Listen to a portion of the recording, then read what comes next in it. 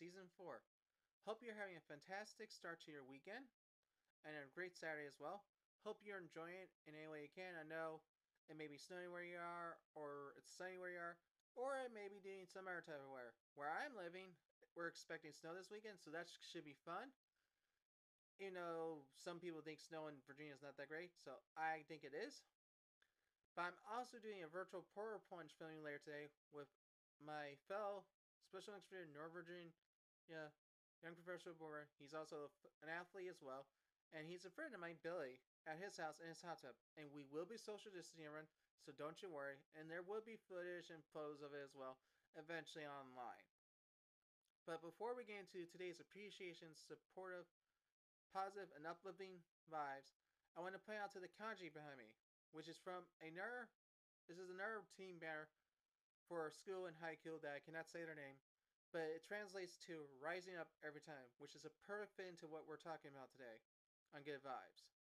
So first up for the appreciation and support vibes goes to Custom Ink, where my friends are made the Good Vibes t-shirt of mine. And I kind of have to give credit that Custom Ink has a very good selection of things to do for customization and variants and everything. I think they deserve a lot of credit.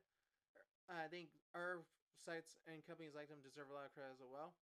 I think it's a good product and everything as well. I like how they do things, but they're also a great supporter of Special Links Virginia as well. I think that's something important that some of these online customizational clothing stores like Custom Inks, Custom Ink, my apologies for saying that for a second, Custom Ink, as well as Spectrum Design up in Port Washington, New York, do a lot of things to give back to charity. And I think that's important. And a lot of things deserve a lot of high credits for things. And I think these people at these companies deserve a lot of credit for what they do, and they deserve it so much because they make some great products and it's high quality.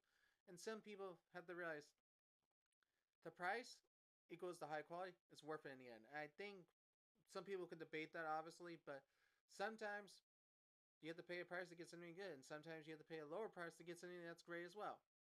So that's the important thing out of this, of what I'm saying. Appreciation, support vibes to Custom Ink, but also to all those art online customization clothing stores.